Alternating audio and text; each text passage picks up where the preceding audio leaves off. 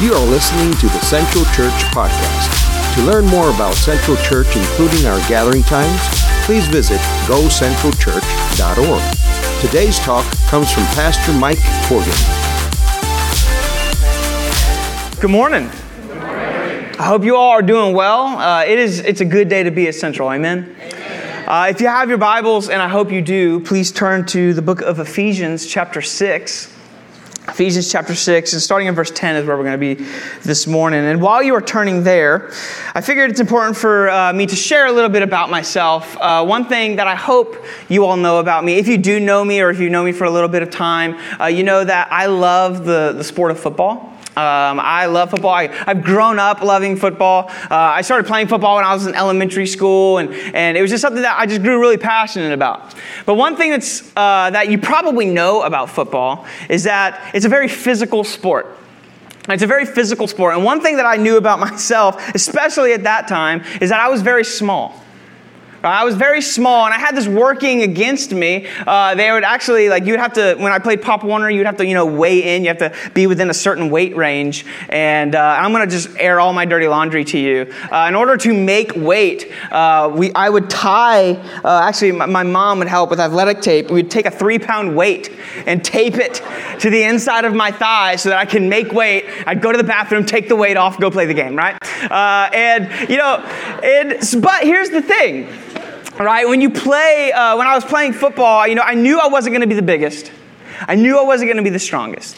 But I did my best to try and make sure that I was the smartest. I tried to be the smartest because I couldn't do these certain things, so I tried to make up for it in these ways. And what happened is I ended up just I studied football as much as I can. Even today, I love the chess match of football. I love the competition of strategy and how complex it can be. Because if you think about it, the game is actually quite simple, like the premise, right? Get to the end zone and keep the other team from getting to their end zone. And for my Florida State fans, the end zone is the colored part on both ends of the field. In case you weren't sure about that. That's okay. I have a good friend that plays for Florida State. His name's Owen. 0-4. Sorry. But in all seriousness, I went better than I thought. All right. No. In all seriousness, though, the game of football to me it's the chess match that I think that makes it so amazing. And in order for the strategies that are put in place by the coaches every week, in order for those strategies to work, every single player on that team needs to understand the objective. They need to understand the mission and need to understand their role in accomplishing that mission, right? See, when we're getting here in Ephesians, Pastor Ethan is really the past 2 weeks we've been in Ephesians talking about, first we talked about the faith that we have in God. Then last week we talked about unity within the body of Christ. And this week I had the opportunity of talking about mission. If you're paying attention, you'll notice that all of these align with our 21 days of prayer and fasting that I hope you all are enjoying. But we get to the end of Paul's letter here to the church in Ephesus. And we saw last week, we talked about this, the need for unity within the body of Christ. And then if you continue on in Ephesians in chapter 5, we see how we are to glorify God with various relationships that we find ourselves in, whether it be husbands and wives or employees and employers and even parents and children. Now, all of these things that Paul has written about are vital to fulfilling the mission that Christ has given us as the church.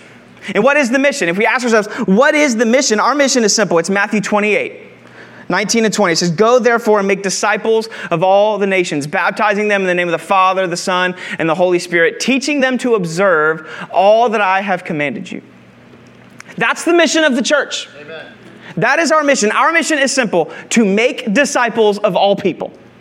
To make disciples of all people. And I hope if you've been at Central if this isn't your first week at Central, hopefully you have heard that, right? We exist to glorify God by making disciples of all people. And when I became student pastor here at Central a few years ago, I kind of came in with these different things, right? You kind of, all right, what am I going to do, right? What am I going to implement? And one of the first things I thought, all right, well, hey, what's our mission statement? What's our mission statement? And after a while, I began to realize something, that the mission statement, the mission of the student ministry is the same as the mission as the church. The mission of the student ministry is the same as the mission of the kids ministry and the legacy ministry and the worship ministry and the Force Central Florida ministry. And whatever ministry it is, there are no side quests in the church. Amen. There are no side quests. We are all unified in one mission. This mission is not for the professionals. It's not just for those who get paid to do it. If you're a Christian, the mission is for you. You see that last week Pastor Ethan preached on unity, but we weren't talking unity just for the sake of unity. We're not saying unity just so we can say, hey, we're really united. It's unity with a purpose. Unity with a direction. Another thing that you probably, if you know me personally, you know that there are a couple things that I don't handle very well. And one of those things is traffic. I loathe traffic. I can't stand traffic. And really, I mean, it's me and a few hundred of my closest friends sitting in our cars wishing we were anywhere other than where we currently were, right? And you know, it's amazing that in that moment, we're very unified, right? In that moment, we're very unified. We all have the same desires. We all are in the same position. But that unity just doesn't bring me a whole lot of peace. You want to know why? Because unity without direction and movement is just sitting in traffic. And we don't want to be a church that just sits in traffic. We want to be a church that is on the move, fulfilling what Christ has called us to do. See, when you are saved, you have joined into a mission that is greater than you can possibly imagine. Our church does not simply exist for the sake of existing. Our church does not exist for the sake of entertainment or even for philanthropy. Our church exists to glorify God by making disciples. Amen. When we gather, we are being equipped and encouraged to fulfill that mission.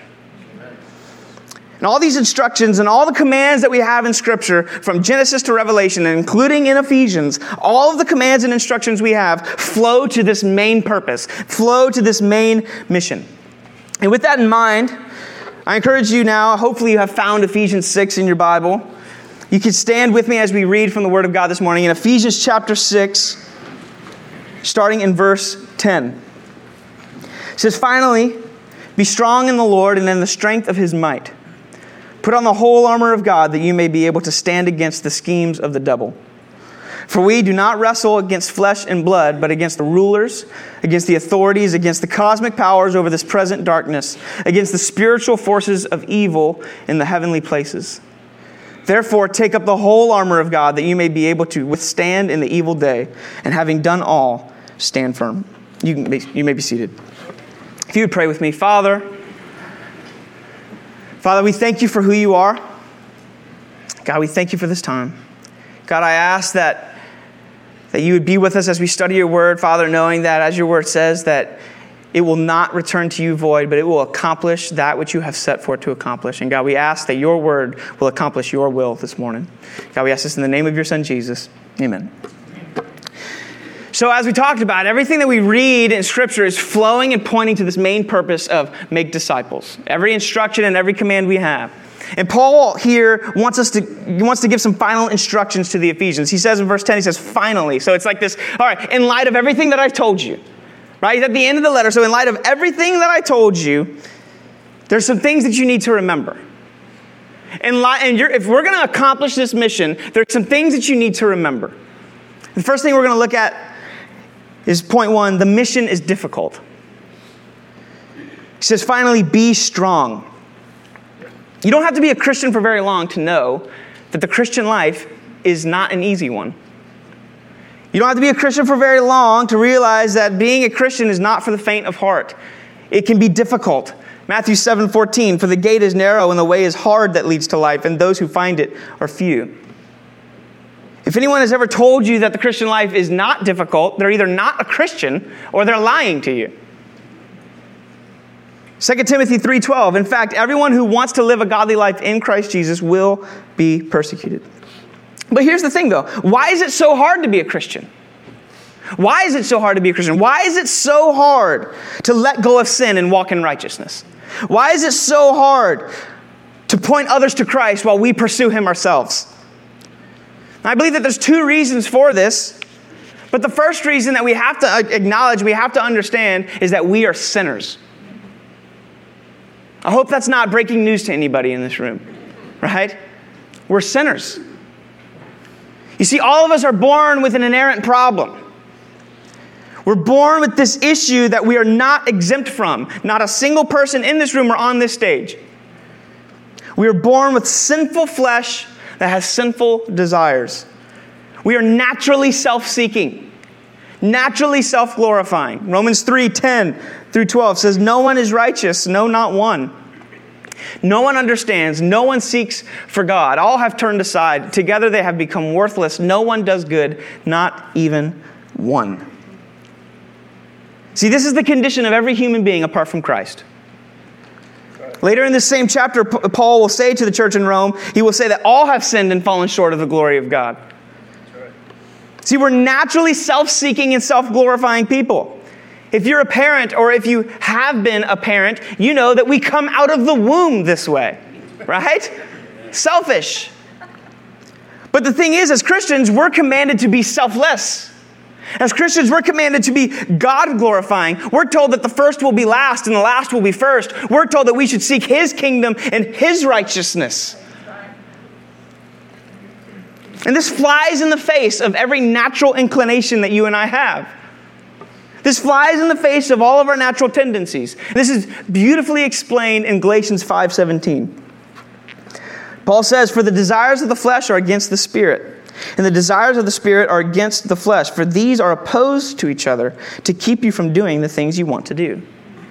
You see, you and I live with a daily conflict. We live with this daily conflict, and that conflict is what makes the mission difficult. That's right. See, if you're a Christian, you are filled with the Holy Spirit of God. Amen? You have been made new. You are a new creature. The old has gone, the new has come. 2 Corinthians 5:21. You are no longer dead in your sins, but you have been made spiritually alive in Christ. However, you still have a sinful flesh that wages war against the Spirit that God has placed in you. And the Spirit that God has placed in you wages war against your sinful flesh. So before you were saved, where there was no conflict, all of a sudden there's conflict. All of a sudden, there's issues. This is why, for those of us who are Christians, reading our Bible is the thing that we love to do and hate to do at the same time. Why? Because your flesh wants nothing to do with it, but your spirit craves it and hungers for it. And what you feed will grow. You feed your flesh, the flesh will grow. You feed the spirit will grow. This is where we find ourselves, this conflict, and that conflict makes things incredibly difficult. Therefore, we must be strong. Being strong is dying to your sinful desires. Dying to yourself. That's right. Let me be very clear. It does not take strength to be selfish. It does not take strength to be self-seeking. It's the easiest thing that you and I can do. Why? Because it's the thing that you and I naturally do anyway. True strength is found in laying down your life for the cause of the mission and for the good of others. That's true strength. Not seeking your own desires, but seeking God's. Jesus put it best in Matthew 16:24 through 25.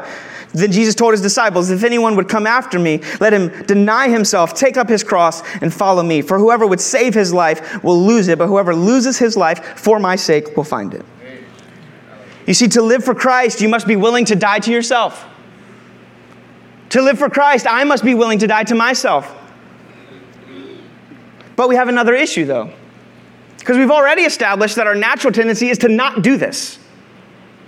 So when Paul is saying, be strong, be strong. So do I grit my teeth and I clench my fists until I'm strong enough to do it? Where does this strength come from? Well, let's continue. Verse 10, it says, "Be strong in the Lord and in the strength of His might." See, Paul's not simply encouraging the Ephesians to be strong. He's reminding them where their strength comes from. True strength is found only in Christ. Amen. The strength to deny yourself is found only in Christ. The strength to endure hardship and trust in the sovereignty of God comes only through Christ. The strength to share the gospel with your coworkers and your neighbors and your family members is found only in Christ. The strength for this church to make disciples of all people is found only in Christ. Amen. Not a pastor, not in programs, but in Christ.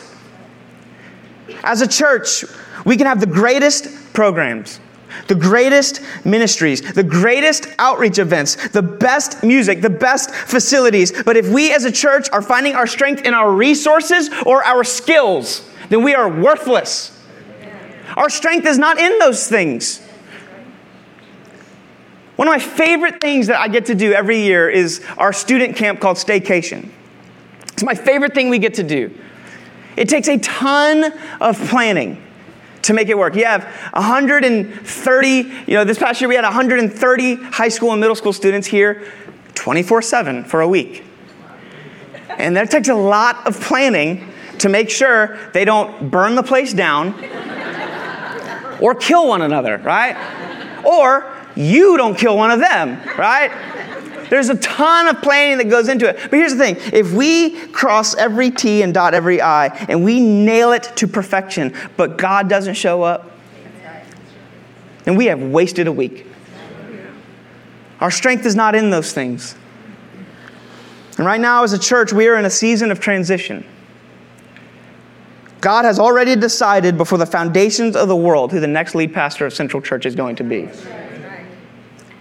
And during this process, over the next several weeks and months, we will learn who that man is.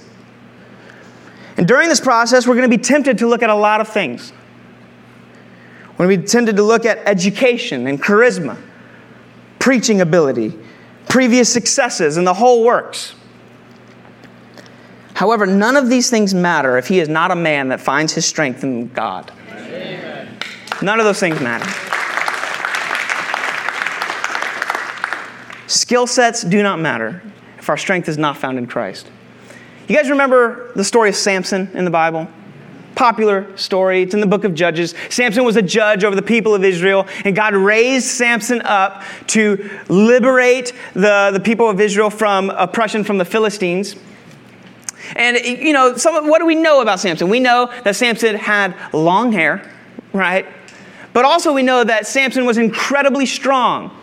That Samson had incredible strength. And the thing is that his strength, the Bible tells us that his strength came from God. Right? His strength came from God. Now, if I was to ask everyone in this room, don't do it right now, but if I was to ask everyone in this room to just close your eyes and picture what Samson looks like. If I was to ask you to close your eyes and picture in your mind what Samson would have looked like, we all probably think the same thing. One, right? First of all, beautiful long hair, okay? But we also probably picture big muscles, bulging muscles, a big, strong man. But let me ask you a question. If he looked like that, why would Delilah constantly ask where his strength came from? Why? I mean, if he had the muscles, then there was no need to ask that question. The strength comes from the muscles. Why? Why would the Bible tell us that his strength comes from God, but we picture him with strength that we imagine? And the fact is that we are so ready to find our strength in anything other than God. Amen. If we want to see the gospel shine forth out of this church, it's not going to start with a pastor. Amen. It's going to start when every member of Central Church daily finds themselves at the feet of Jesus, finding their strength in him alone. Revival starts in the pews, not the pulpit. I met with a student this past week. We went to Chick-fil-A and he asked me, because he knew I was preaching this Sunday morning, and he asked me, do you get nervous preaching on Sunday mornings? And I used to, but really not anymore. Not anymore. And I told him, I was like, the reason is really like, when I'm preaching, my job is to simply like God has prepared the meal. And I'm a waiter that just gets the meal to the table, right? That's all I'm doing, is just present the word, right? Get it there while it's still hot and don't trip and fall. That's the job, right? You never see a waiter grab the stuff from the window and start sprinkling salt on it as they go to your table. You never see that. See, as soon as I start to depend on my skills and my whatever wisdom I have, then I have reason to be nervous. But as I said earlier, his word will accomplish what he has set forth to accomplish. Our job is to simply preach the truth. and leave the rest to him. John 15:5, I am the vine, you are the branches. Whoever abides in me and I in him, he it is that bears much fruit. For apart from me, you can do nothing. See, the mission is difficult. So find your strength in God. But not only is the mission difficult, but the mission is spiritual. Starting at verse 11, put on the whole armor of God that you may be able to stand against the schemes of the devil. For we do not wrestle against flesh and blood, but against the rulers and against the authorities, against the cosmic powers over this present darkness, against the spiritual forces of evil in the heavenly places. See, how do we strengthen ourselves in the Lord? That's a great question. It isn't by focusing on the physical. We strengthen ourselves in the Lord by understanding that we are engaged in a spiritual battle, and the key to victory is not found in physical things. Amen. This weekend, Kayla and I went to see the movie. It's the first time we had seen a movie in theaters in forever.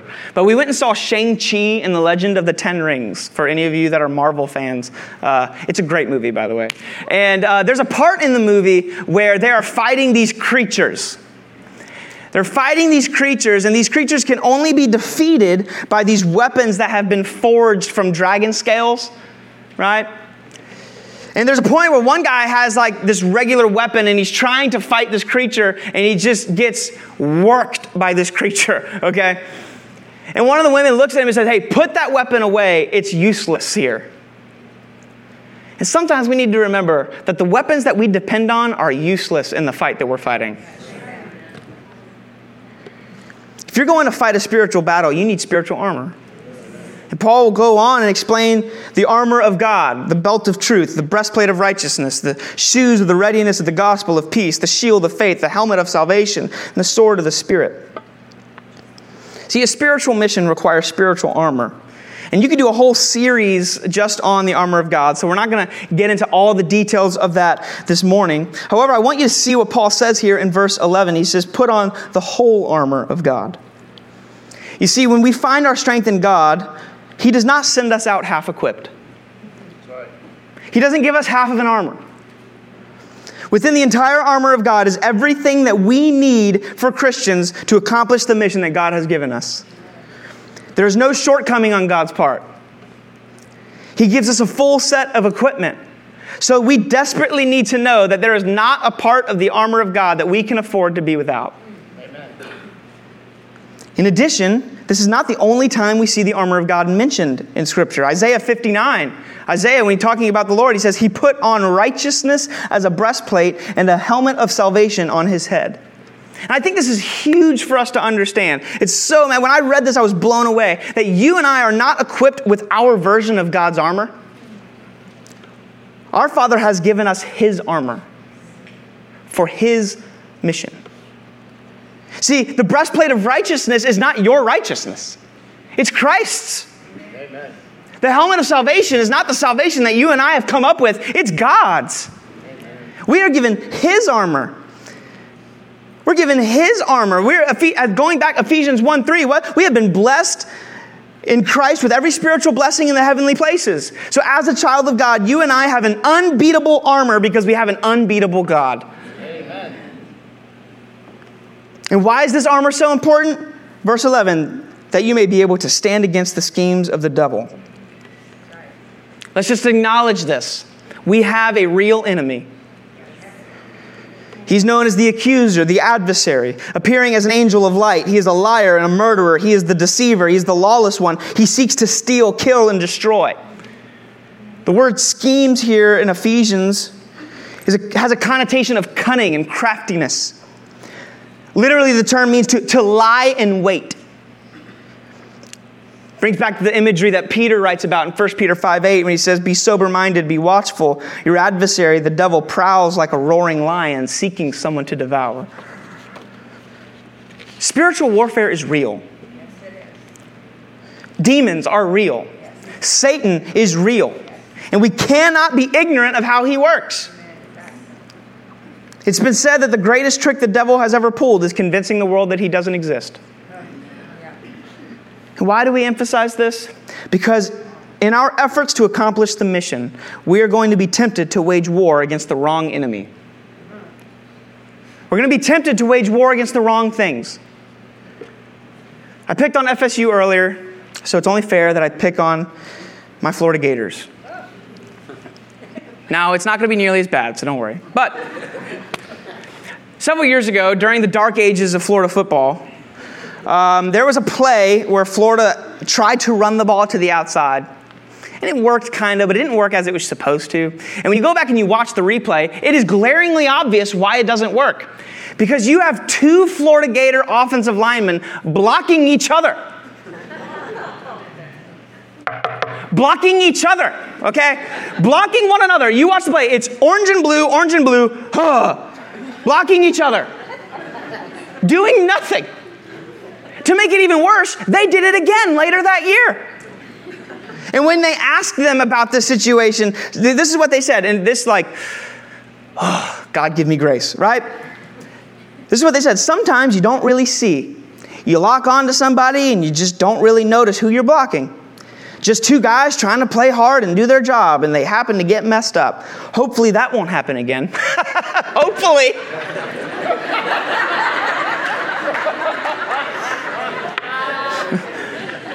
And you see that though? You see that? Like, they couldn't see, so they just started grabbing somebody and pushing them. And that sounds ridiculous. Because it is. But this is how many Christians live their lives. Genuinely wanting to accomplish the task, but having no idea who their real enemy is, so they just start firing off in all directions. Genuinely trying to accomplish the mission, but they have no idea who the enemy is, so they just start shooting off on every direction. Whatever bumps into them, they grab it and they push it. But verse 13 of Ephesians 6 says, "For we do not wrestle against flesh and blood, against the rulers, but against rulers, against the authorities, against the cosmic powers over this present darkness, against the spiritual forces of evil in the heavenly places." Please, know who your real enemy is. Know who the real enemy is. And I'm probably going to upset some people with what I am about to say. But your enemy is not in the White House. Your enemy is not the Democrats or the Republicans. Your enemy is not people living in unrepentant sin all around you. Your enemy is the one who deceives the nations.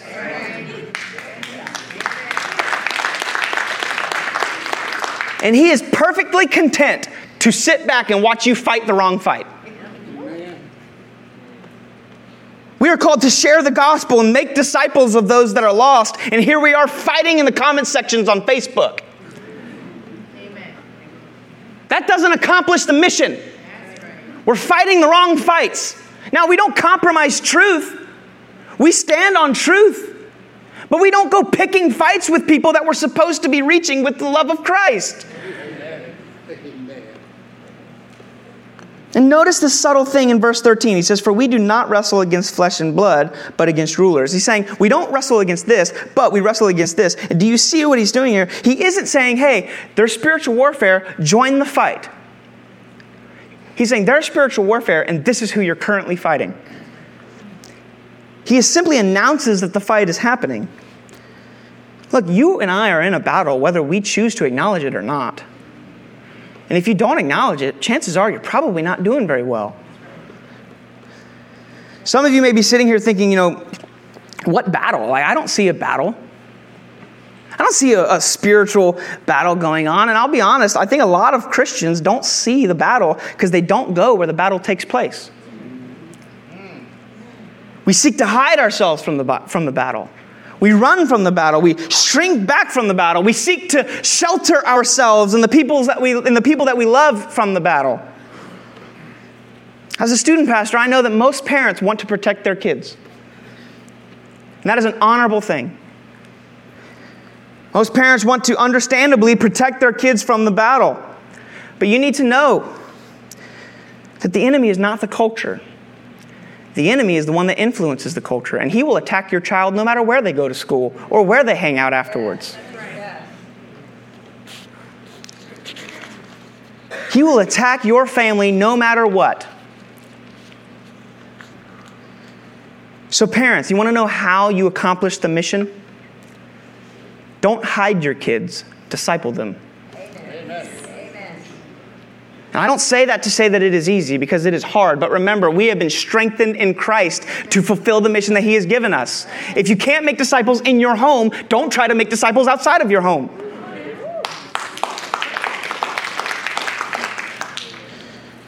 We do not need to fear. Remember that we have been given everything we need for victory if we are in Christ. Greater is he that is in you than he that is in the world. 1 John 4:4. We see that the mission is difficult. The mission is spiritual. But the last thing is that the mission is worth it. The mission is worth it. If we skip ahead to verse 18, Paul continues. He says, praying at all times in the Spirit, with all prayer and supplication.